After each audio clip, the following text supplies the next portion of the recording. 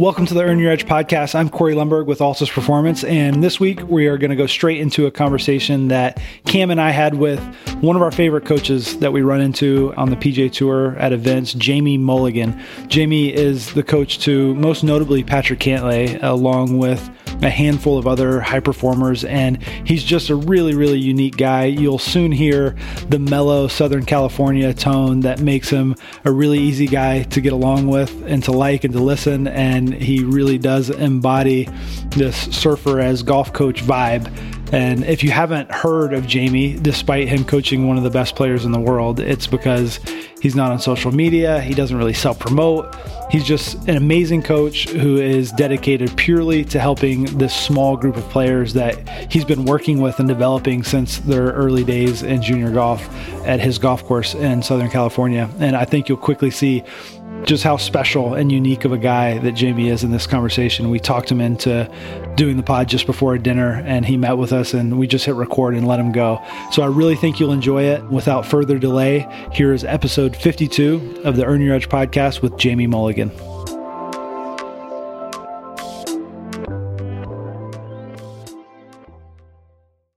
Just for a little bit of context, tell them a little bit about where you are in Long Beach. And I think it's a pretty unique situation. Most tour coaches that we talk to on this podcast don't have the background that you do and don't have the extra set of responsibilities that you have. Yeah, thanks for that. I played a junior golf tournament. I grew up in Long Beach, California, played a junior golf tournament in the middle 70s at Virginia Country Club. At this point, presently, it's a 110-year-old golf course that was Billy Bell and then redesigned by Tillinghast. I started there as an assistant in the early 80s, and then I got my first head pro job after that, and then worked at as the head pro at both the public golf courses in the 80s, Rec Park and Skylinks. At the same time? Yeah. Kind of worked back and forth between those as the head pro at both properties.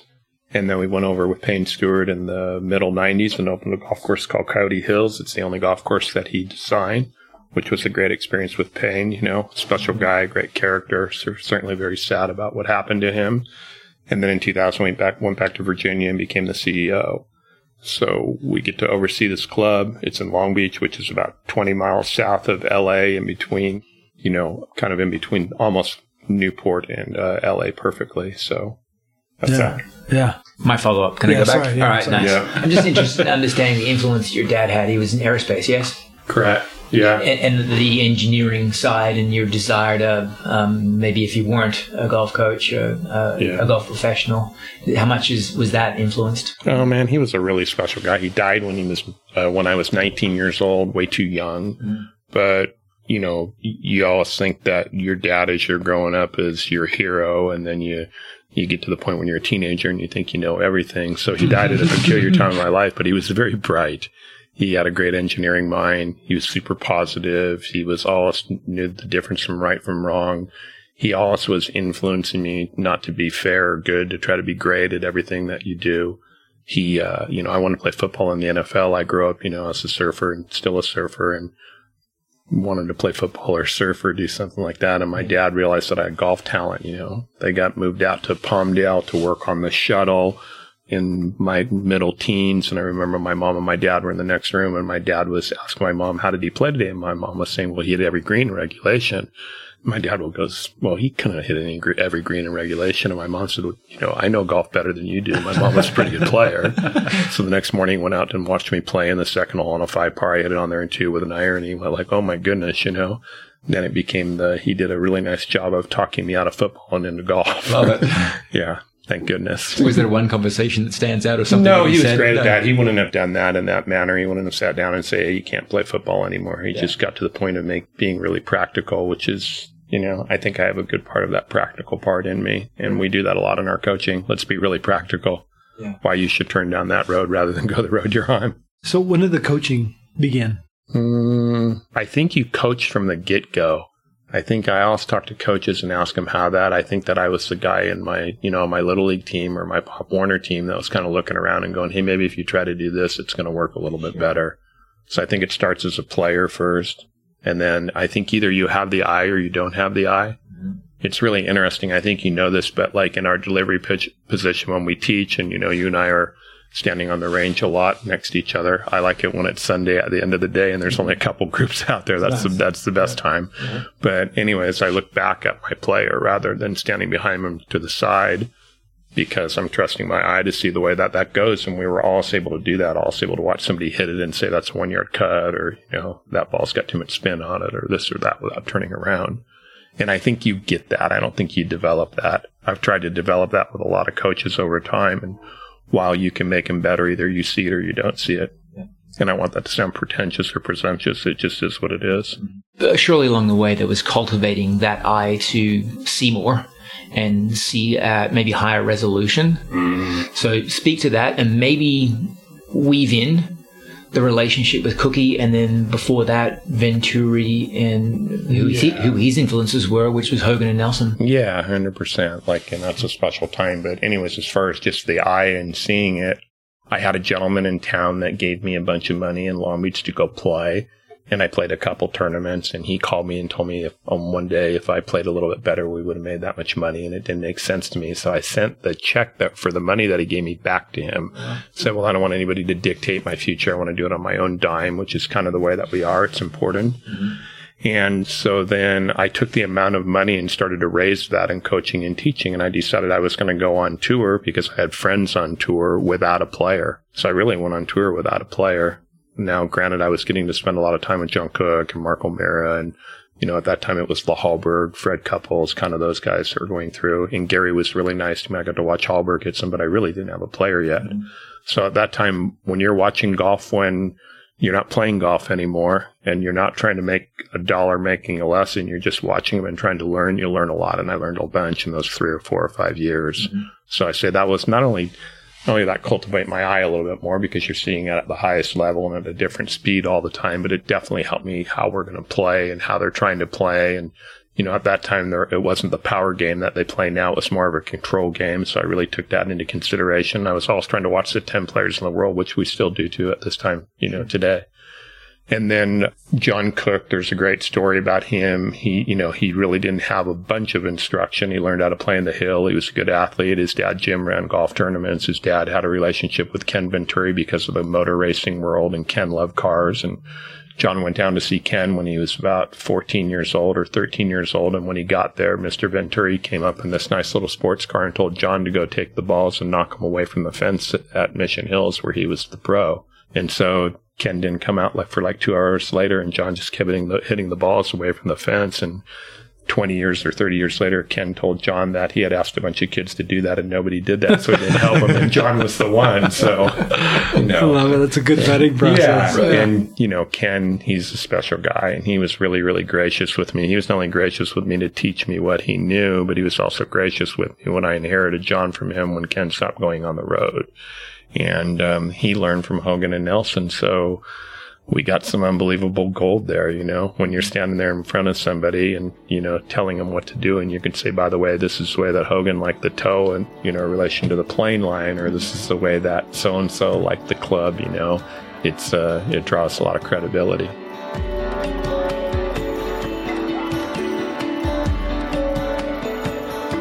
With the wisdom that you have now, and that's how I know you, I'm curious, we talk a little bit how you develop as a coach, but looking back at those younger years on tour, what were the things that you would look back at and say, that make you cringe, that say, I can't believe I used to do that obviously now with the wisdom experience that you have now separated you and you no longer make those rookie mistakes? I don't know if I had any cringe or rookie mistakes too, not sounding like we've done it perfect, but it definitely dictates what we live by, which is if you don't 100% know what you're saying, don't say it. You're not throwing gum on the wall and hoping that it sticks. Right. It isn't. And I see that done so often. And, I talked to a player for a long time in the airport today, and he had, 2 great teachers that are buddies and friends of mine. It's not going right for him. And they got to the point where they were throwing stuff on the wall. And I think that if you're a great coach, when it's done the right way and you see it, you go, wow, that's the way it should be done. There's a bunch of different ways to do it, but it's your job to decide that it's done the right way. And more importantly, they're the player. We all 3 have something in common. We're not hitting any shots on tour. And when we really hit our best shots, we know what it feels like for us, but they know at a higher level what it feels like for them. So if I don't know it 100%, I don't say it anymore. I'd say if there's a criticism now with our players is we're not saying enough, but I said probably too much in the 80s, learned not to do that in the 90s, and perfected that as in the millennium. Does that go to the quote that I read in my evolution? I probably confused myself learning the technical part and had to decipher all that back out. You see things now the way you did maybe when you were 13 and just developing your own game? Yeah, 100%. I think I've said before, we're a surfer. When you're surfing, you're in the water, you see a wave coming, you paddle over to it, you kind of guess where you're supposed to take off. Mm-hmm. You bring up the speed of your paddling, you look for the pocket of the wave, you stand up and you go. If you think about any part of it, it doesn't work. Then all of a sudden you catch the wave and you surf, and then you're done. You kick out of the wave and you're paddling back and you think, wow, that was great. That felt wonderful, way better than a 4-iron. I've hold a 4-iron in front of 5,000 people. It's not as good as riding a wave. I wish I knew either one of those. Yeah. Well, I'm Australian. Yeah. I think given that I don't surf, if it became like knowledge in the government, they'd revoke my citizenship. You're supposed to just act exactly. like you surf. Right, Yeah. exactly. Oh, yeah, for sure. Just act like you do. With the accent, you can get away with the fact. But anyways, I think there's that part of it is kind of the same thing in golf, right? It's an intuitive feeling and you're trying to feel it. And, I got to the point where you read the Golf Machine and, God bless him, I spent some time with Mac O'Grady and he was wonderful with me and he explained kind of, X's and O's to me probably better than anybody could. And, I have said this before in speaking, when we're speaking to our peers, is I probably have seen 10 different methods on tour go in and out of fashion now, where it's the next great thing from this is the way the club should be swaying or this is the way the body should be swaying. And there's really no one way to do it. It's whatever you think works best for somebody. And when you're watching the top 10 players in the world, they're really special and they're really unique in the point that they're different in the way that they go about it and almost all the things that they do. We'll get back on the coaching kind of conversation here in just a second, but I wanted to go back and talk about surfing. What does surfing mean to you other than just being a hobby or a vocation? Yeah, it's far greater than that. Yeah, it's a spiritual or soulful connection with something that makes me not think about anything that I do. And I think, we oversee a country club every day. We're responsible for a lot of things at that club in order to make sure it's great. It's in our entire staff's mentality to make it great on a daily basis. We work with tour players and the most, what would be the word, expectant people in the world. They want things yesterday and they want it to be done exactly the right thing. So there's a lot of pressure in both those situations. And surfing is the one release for me where I can go out and as soon as, I switch into my wetsuit or I put my board shorts on and walk out on the beach and see the wave. And I don't think about anything until we're done. It's like a cleansing every time. It's hard to explain it. There's this expression, only a surfer knows the feeling. Only a surfer knows the feeling. Is there a wave pool or anything? Yeah. So anyways, that's that. And if there was a handicap in surfing, there isn't really one. So I don't know what it is. I just know that I enjoyed a lot of the handicap is how much I love it. I love it. I'm in love with golf. Yep. I'm in love with our country club. I'm in love with, my friends and family, but surfing I love. Yeah. Brilliant. Yeah. We talk a lot about players' superpowers, but we also talk about coaching superpowers. And we read a lot about it, as probably you do as well. If I was to toss the question at you, what do you feel like your coaching superpowers are? There's probably a few that you've already spoken to, economy of words being one of them. How would you answer that question? I think we understand that it's a macro game, not a micro game. And our developing is everything, mind, body, spirit. And I think that we want to be the best in the business at the 24/7 approach for the player. Whatever they do makes them play the best that they got going. I think that I never criticize anything or anybody in our industry, but I think we got way into swing fixes and machines, and we also get painted into this light that we don't like technology. I love technology. It's very helpful. But I also think at the point, a lot of time, you're not going to run back there 5 minutes before your player's trying to win a major and one of yours has and show them what they're doing on their machine or this and that. That doesn't matter. You got a better chance to make them laugh with a joke and say, by the way, your pace looks really good. Have a good go out there, Is there a go-to joke? No, never. I think you know me well enough. Also a different one. Yeah. By the way, I really like watching golf with you. It's fun to cruise around and watch, Yeah. I feel like we're really lucky. We got, two of the best kids in the world playing. Without doubt. Yeah, I would echo that sentiment. They're close, they're buddies, and we get to do practice rounds together. And, I cherish those days, and we've got to do it here and outside the country. It's pretty cool, isn't it? Yeah, for sure. It most definitely is. I enjoy the time spending it with Patrick or any of your players for that matter. And I know when that happens, it also involves or allows me to spend more time around you. And Corey recollected the situation at the Open Championship this year where I said just a very brief few words. We have a code. Yeah, we have a code. And I gave him the code, and he knew, pay attention. Pay attention to everything that you say. I think the first time we used it, I think we were at the Masters. We were at the Masters. And I saw Pete. Thank you. That's flattering. Yeah. I saw Pete Cowan, and Cameron was passing, and I was like, Pete Cowan's kind of a dude. And if you ask me what a dude means, I don't know that I could articulate exactly what it means, but you kind of know what a dude is. And then that's kind of a code that we use for someone that says, we hold in reverence. Yeah, exactly. Yes. That's a really good way to say it. And he came up to me. We were at Portrush, and he was like, "That's the first surfer thing you guys have said." There we go. See, we can fit it. Yeah. Well, no. Cameron was like, "No, if you want to do got your first one there, you just stood up on your first wave." I love it. Yeah. Again, I don't know what it means, but he was like, "This is a dude. You need to go hang out with this guy for a little while." I also feel like we have a responsibility in what we do to share a little bit, and when we like people, we want to share, and you like to do that as well. One of the more common questions that we get from Altus clients and listeners is, how do I spin it like a tour player? Well, the first step is to treat your equipment like a tour player, and that means that you've got the right golf ball and you've got fresh grooves. Visit Vokey.com to see the spin research that Bob Vokey and his team have conducted to better understand how grooves wear over time. After 75 to 100 rounds of golf, you owe it to yourself to test your grooves to make sure that they're still getting maximum spin from your wedges. Find a fitter at Vokey.com for a spin test soon.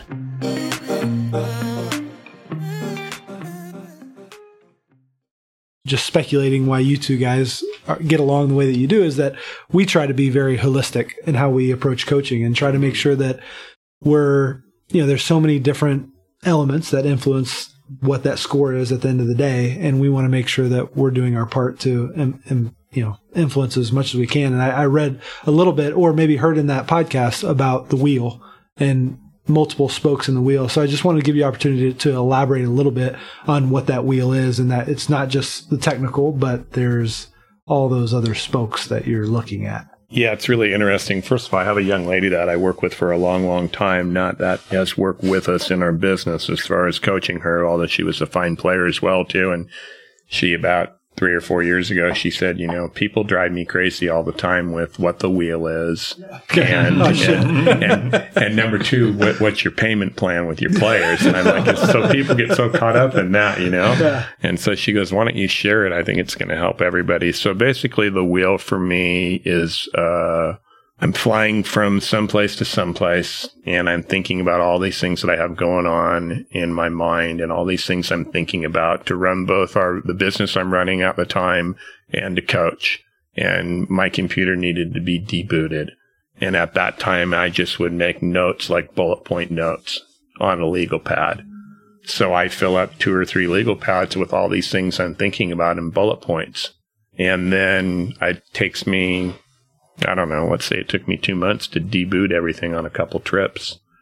And then I read back over them, and I realized that most of the things I wrote down, I didn't remember what the bullet point was, and I have a pretty retentive mind. Mm-hmm. So then I started to realize that what I thought about was all these things that felt like I was like kind of claustrophobic with my thoughts. That what was I really thinking about? So then I went through and I started to get like 10 things out of all the things that I wrote to figure out 3 legal pads. I didn't count the words, but there were thousands of them. And there was really about 10 things that were making us and I go. And so I put those as my spokes, and then I realized how I could manage one of them, and then 2 of them, and then 3 of them, and then all the way through I had all 10. And they were all over the board, and surprisingly enough, golf instruction wasn't one of them. Like, that's a given. I feel like that's our talent, I feel like I could teach Mrs. Habekamp, or, I could teach Tiger Woods, and I don't mean that, too presumptuous as well, too. But those 10 things were basically my spokes, and my job was to keep them straight. So every time that I felt a little discombobulated, I realized that I was thinking about all those other things that were on the paper. And so I basically did a cleanse for my body, and I run on like 10 spokes. So at that time, I was exposed to a bunch of young junior players, and they were all very good. And we were starting to cultivate them, and, we were coming about it from an instructional angle. But what I really started to do is I had to realize in these young people, from either their parental influences or their peers' influences or the way that they were, how we could shape their spokes at an early age. I think you've been around Patrick enough. You can tell him he's running on not very many spokes, and they're pretty straight. Mm-hmm. And so some people we wrote it down for, some people we had them go through the same exercise. Actually, the player I talked to on the phone today, he asked me what to do, and I said, you need to start writing down what you're thinking about. And then you can't tell you how refreshing and enlightening it is to all of a sudden go through all these thoughts and go, well, I don't need that, I don't need that, I don't need that, I don't need that, and cross it out and realize that we're pretty simplistic in the way that we accomplish the things that we do.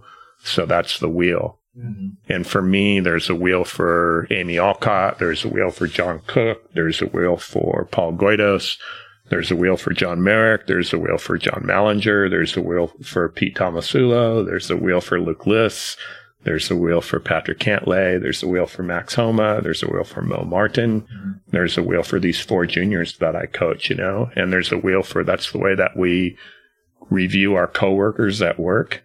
And so it's something that we live by a daily basis.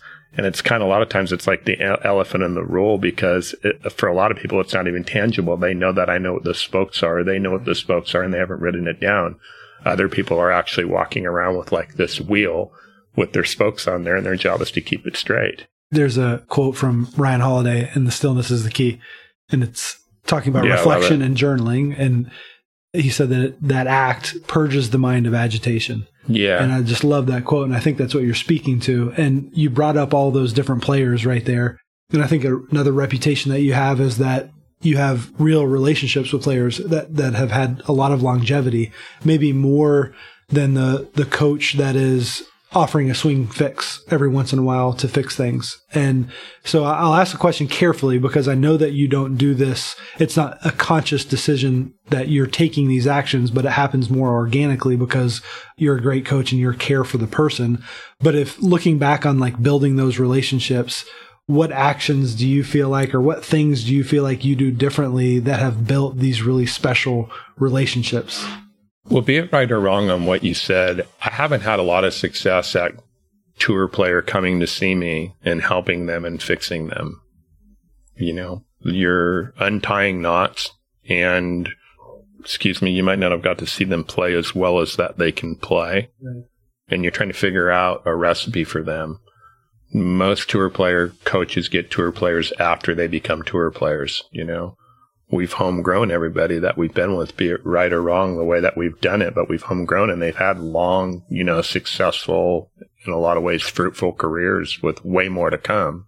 And it's got easier. We're now on 4 generations. Mm-hmm. So it's got easier through the generations. So I think that part of it kind of explains that. And then the second part of your question. Yeah. Well, I'm going to interrupt myself here. Okay. What's the interaction between... You're the first person I've ever heard say that. Yeah. I'm going to skip part of my question because what you just said right there... You're becoming more the dude for me now. Yeah. That's all you need to know now. What's the interaction between those generations of players? Are they spending time with each other? I would argue, and I don't like to argue. I think golf is a game that you don't argue with. You agree with it. And life is the same way. But I would argue that it'd be hard to say whether John Cook made Patrick Cantlay better, or Patrick Cantlay made John Cook win double-figure times on the Champions Tour, because there's just a beauty that bounces back and forth. And I think that thing, when you think about it, that thing came from Venturi and Nelson through John Cook, into me, through to our players, down to somebody, that's here, then somebody that's not here anymore, or 3 players that aren't here anymore because Byron and Ben and Ken aren't. That's pretty amazing. Sure is. So I think when you build that back and forth, and I think you can't really put a dollar figure on the word culture where I said that we've kind of built, and I think it just continues to live. One of those elements of culture that you just spoke to, Corey, asked on, is involvement vertically across generations and rising tides floating all boats, both in a north and also south direction. And if we had to go back and rephrase homegrown to home cooking, what are the other ingredients? Is there one or two more that you would list, you would say more specifically within culture are so important that's allowed you through 4 generations now to have success in growing these players into being world class? Yeah, that's a great question. And it's an interesting word, and it immediately makes my mind think about when we were talking about, are you 100% sure what you're going to say? You have to be careful in this situation not to say, hey, so-and-so is doing that and you should do that, because we're all completely different, you know? And I think if you gave a golf lesson, Corey, or you gave one, Cam, and I gave one, we gave it all to the same person, they would walk away from scratching their head and going, wow, they got 3 different things and there's nothing the matter with that. Laws aren't going to change. Principles can change a little bit. Preferences are a big deal. So I think we've done a really nice job of remembering preferences and remembering that Patrick Cantlay and Luke List are very, very different, you know, and when they're both going, they look like freight trains and they make me smile, you know, and so my job is to keep them moving like freight trains, you know.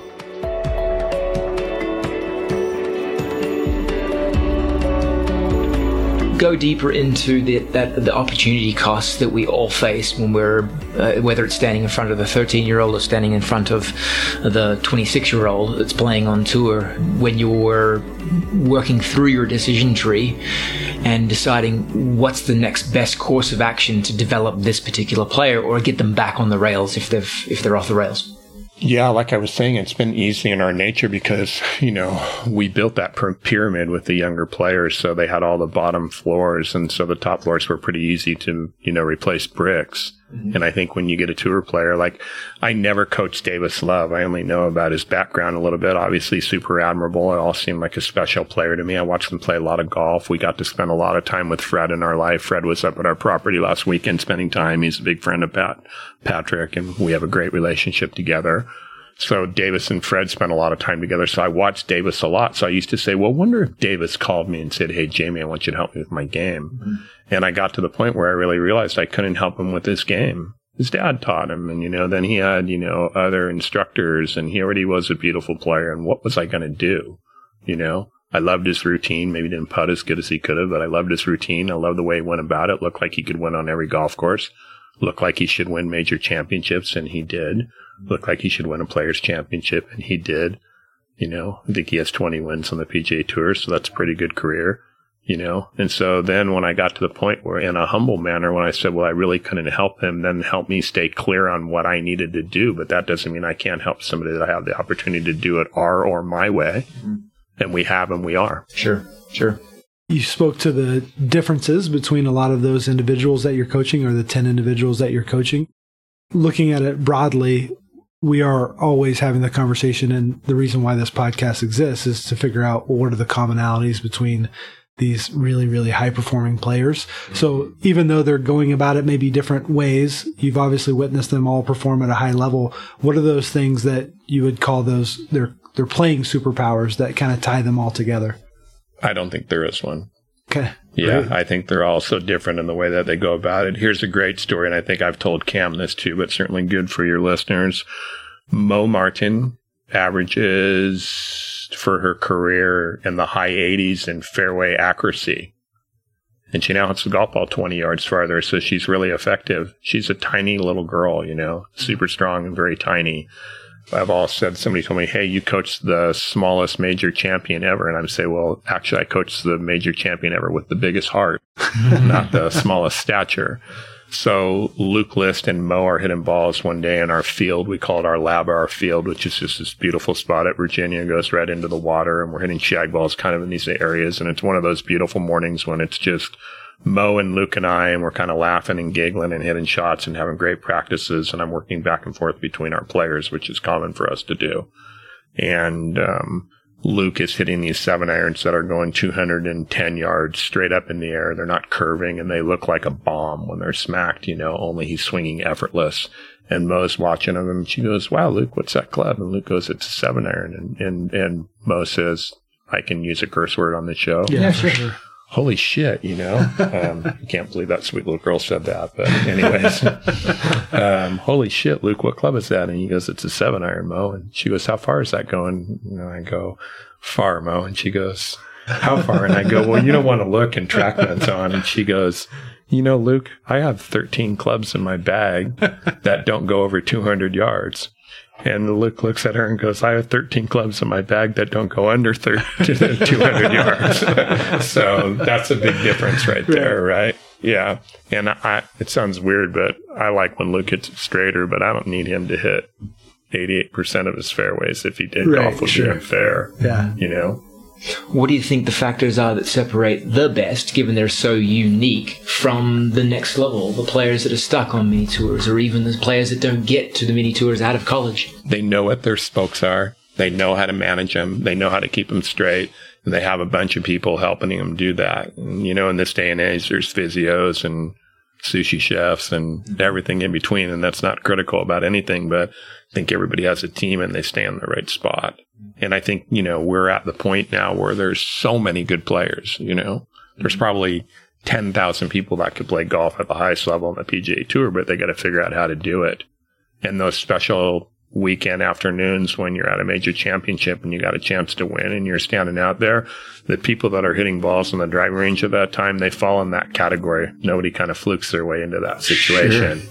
No doubt about that. Yeah, and that's the cool thing about it. And, you know, I think what happens is if they fall out of that realm, they normally change their recipe because of the almighty legal tender or something that makes them change the recipe, and then they fall out. Our job is to keep them so the recipe is the right recipe for them all the time. Yeah. I have a question on coach's eye and talent identification. 4 generations, maybe more now, you've seen golfers come to your lesson tee for coaching, and you've been able to witness players develop into world-class players.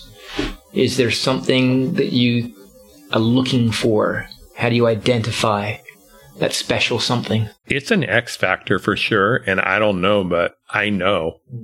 You know, I've known every time. We're going to turn you upside down and shake it out again. No, I know. It's just looking at it, you know, and I've told the parents. I've driven over to the parents to see him and saying, hey, he's got it. Mm-hmm. How do you know? I don't know. I know. It's easier now after picking him all those times. We haven't been wrong. You know, if he's listening to this, he'll probably laugh. You know, I didn't think Calcavecchia was going to turn out to be as great a player as he turned out to be. And he's a great player. Right after I thought that, you know, he won a British Open like 2 or 3 years later. He's probably the only one I've been wrong about. That seems like a big statement. Yeah, sure. Yeah, but every time that I've ever seen one, and I've seen them when they were really young, I'm like, you know. He was with Patrick when he was 7, right? Yeah, and just all kinds of different players. Just seeing, you know, saw Ken Tanagawa when he was really, really young play at Virginia Country Club, you know, in a junior event, you know, and now he's one of the better players on the Champions Tour. Mm-hmm. And he went away for 30 years. I didn't even know what happened to the guy. So whatever it is, you can tell. Mm-hmm. And I also thought when I was playing football, like I'd be driving down, you know, past a football stadium and there'd be a sound-like game going on. I could pick out the best player there. So who knows what that is? Can we reverse engineer the answer to that question? So say we've got player at a high level, playing at a high level, but there was a reason why Calcavecchia, obviously he was playing at a high level, but you weren't predicting the success that he had. So if we were going to reverse engineer the answer to that question, are there things that we would call them rate limiters? Like if this is happening, then the chances of you reaching your potential or reaching the highest levels are slim to none. So is there a list of things that you have in your mind that says, man, if you're doing this, or if this is a trait that you have, then this is going to limit how successful you can be? So let's take a quick break in the action to recognize one of our partners, Under Armour. It's Under Armour's mission to make all athletes better through passion, design, and the relentless pursuit of innovation. And that ethos or mission statement couldn't be more aligned with the Earn Your Edge podcast. We're thankful to be powered by Under Armour.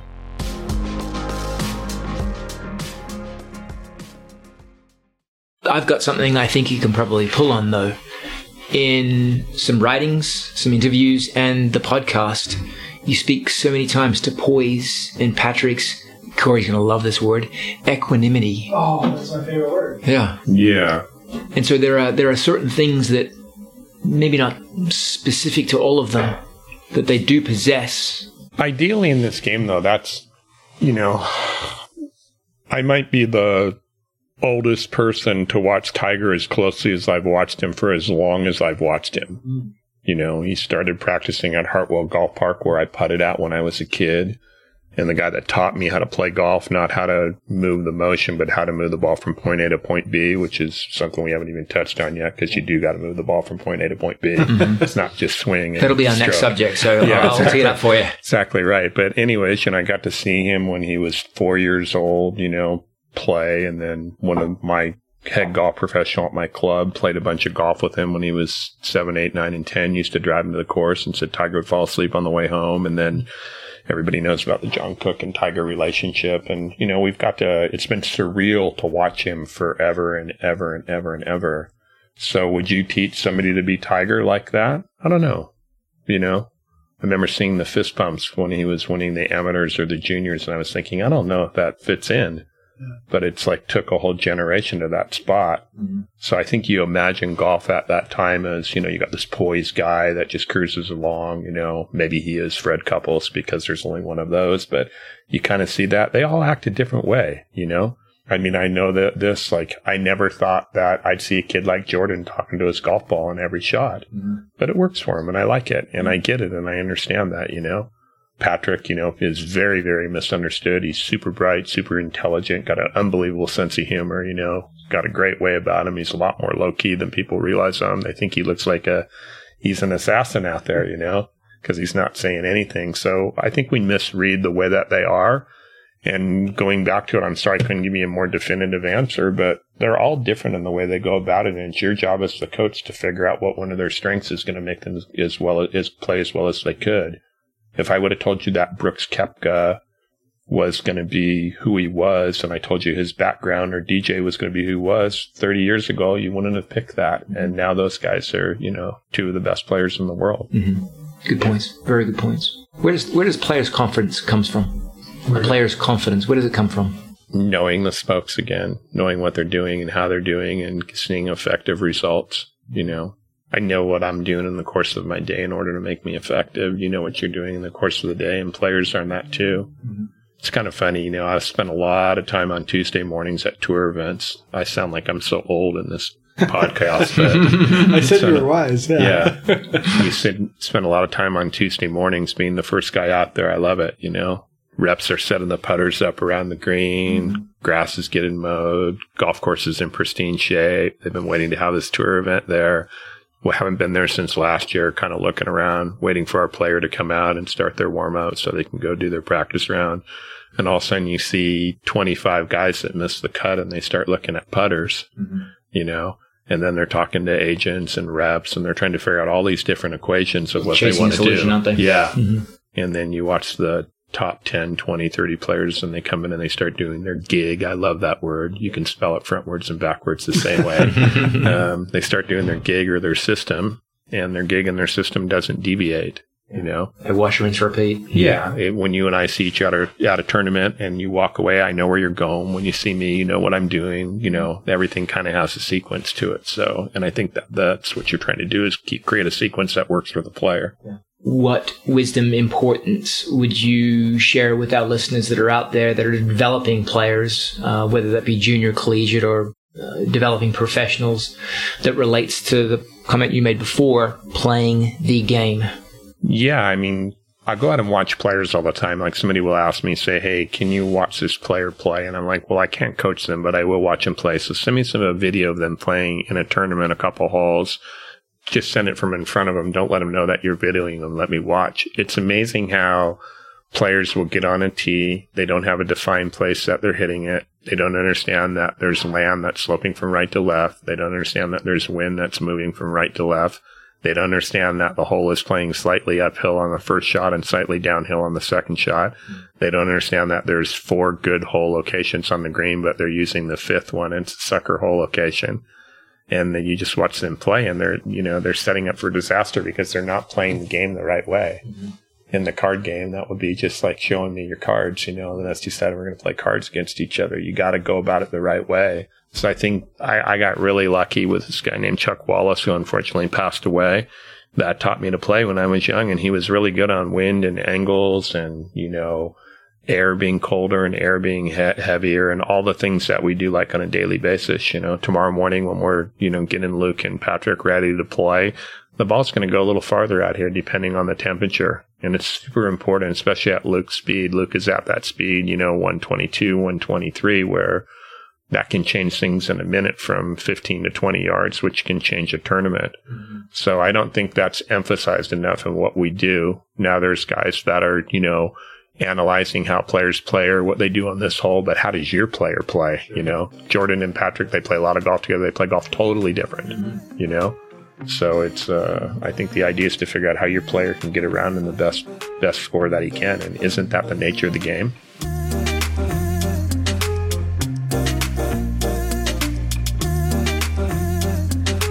Speak a little bit more because I'm just curious, selfishly, I'm curious as to kind of what your priorities are Monday through Wednesday. And you may not think of it that way. I know that I'm like pretty structured in the way that I kind of have objectives that I've listed out, and I realize that not everybody is, but do you have a kind of game plan going in for Monday through Wednesday? Because we said that the players that are searching for solutions are seldom the ones holding the trophy at the end of the week. Are there things that outside of just kind of an understanding for the tactical part of how you want to attack a golf course, are there other things that you're trying to accomplish Monday through Wednesday to prep a player as best you can? Yeah, it could depend. I have a guy at work that's looking at the stats a whole lot. I'm talking to our players. Like, the texting is probably the best thing you do with your players. There's something about texting where you write, Raleigh, what's going on? Yeah. I mean, we communicated through text whether I was going to end up here or you're going to end up there, what we're going to do this tonight, So there's something about that. I like the way that texts are. So I kind of like to feel that out. I like to stay in the gig or in the system. One of our players, we're going to do an emphasis on scoring on 5 pars and more wedge work this work. My, Venezuelan girl, Veronica Felibert, who might be the best swing that I coach. She's playing in the Symetra Tour Championship this week. We have a pretty good plan for her this week. She's played the golf course a bunch of times. She knows what to do, how to see it. So I'll monitor that from afar. So I think that kind of changes week in and week out. I probably overcoached that a little bit in the 80s. Probably got the hang of it in the 90s and probably coached that just about the right way more in the millennium, secondly the last decade. How do you surely the last decade. How do you overcoach that piece of it? Just do this, do that, do this, do that. Gotcha. Yeah. Versus making suggestions.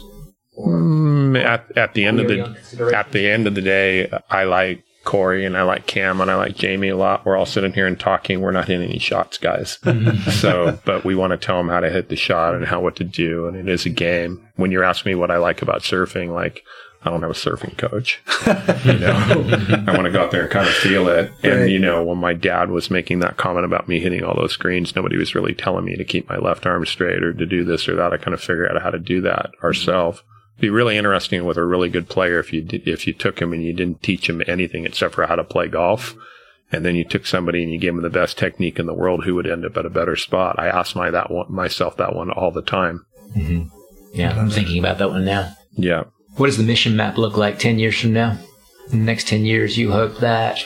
I don't know. Kind of in the same mentality that you've heard us talk about the whole time. I'm not a goal setter for myself. Mm-hmm. I'm not an age guy. I feel really, really young.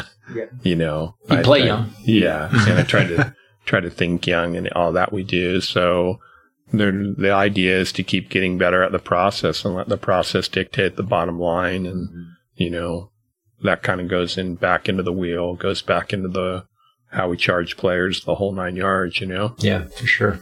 Normally we wrap up these conversations and we say, hey, we really want to point our listeners to learn more from you and to social media. And I know, and so I'm not wrapping it up because this is a question that I have for you. I know that you're not on social media, no Twitter, no Instagram, correct?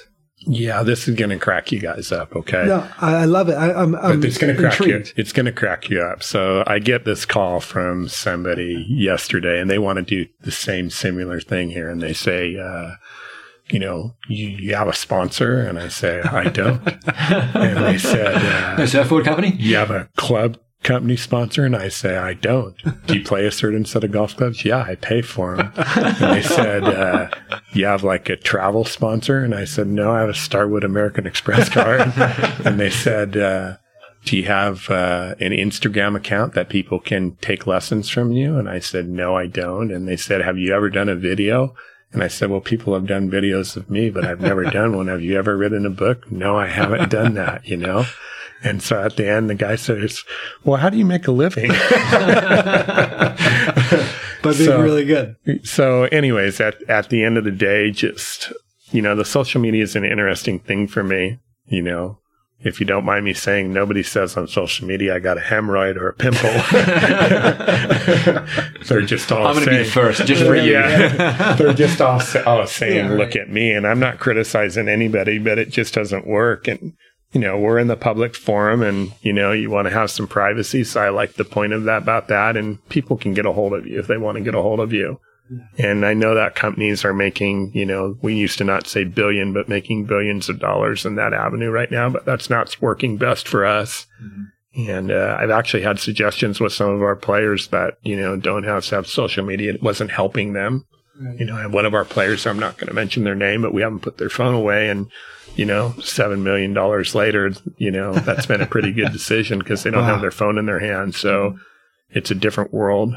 I'm not trying to act old, but that's just the way that we feel. And that's not to criticize anybody. I asked the question out of like genuine intrigue at that, because I know that we have conversations, you know, the balance between the commercial side of our business and the fact that Cameron has to point to that guy and say, hey, you don't know that guy, but he's a dude. And then I have to go figure that out on my own because there is no other way for me to learn that information. Mm-hmm. Right. Mm-hmm. And then at the same time, I think we both kind of feel that some of the things that you feel obliged to do don't always feel authentic to what we do. Sure. And kind of what's normal and what's expected. Like you said, nobody's sharing the hard truths on Instagram. They're telling all the things that they think they're supposed to say. Yeah, they're not showing the worst swing. And a lot of times, you know, I know a teacher that's shooting 200 swings a day, and then I'll see the best one. Exactly. You know, and at the end of the day, stuff like this, like, I've enjoyed getting to know you, Corey, and Cam. I think the world of you, and I think we have a lovely relationship. And I'm doing this because I want to do it with you guys. It's fun to sit here and talk about the game and talk about golf. And if it helps some people more about that, you know. Exactly. And I think that we in this world, we worry about monetarily. Once you say business, and it's, oh my God, I got to make money, you know. Mm-hmm. Well, yeah, but I think we're all good enough at what we do that you're going to make some money. You got to figure out what medium that you want to do it and how you want to do it. If I was just coaching people by sending me videos, that wouldn't be my forte. That doesn't mean somebody else can't do it, but that's not my forte. And each person on their pathway professionally has to find that passion, find that purpose, and possibly uses their North Star, what brings them joy. And the joy for you seems to emanate in the relationship side, seems to emanate in developing a culture where everyone is involved in it together. And that's why you've expressed so many times in the conversation, we, correct? Yeah, 100%. And at the end of the day, however you choose to make your dollars is your choice. That's the beautiful thing about this country and the world that we live in. You get the ability to do what you want, but that's the way that I think that it goes about best. You try to coach this game the best that you can. You use all your experience, all your wisdom. You try to be on top of the game all the time. And at the end of the day, hopefully they play well, and you go about it that way. That's Jamie Milligan. Yeah, you spent an hour of your time with us, and I know that, like many of the conversations that we've had, they come from a selfish place, and that we want to sit down and hear some of the wisdom, and we're genuinely interested in what you have to say and really appreciate you sharing with us. So thank you very much. We owe you more than you can possibly imagine, and we'll start with dinner at some point in the future. All right, cool. I'm flattered to be invited. Thanks a lot, Chance. Keep doing all the good things that you're doing as well. Thanks very much for listening to this episode. If you want to learn more about Altus Performance, go check out altusperformance.com. You can also follow us on Twitter at Team Altus and Instagram at Altus Performance. Also, thanks to Cordy Walker for his wonderful production work on this and coming episodes of Earn Your Edge.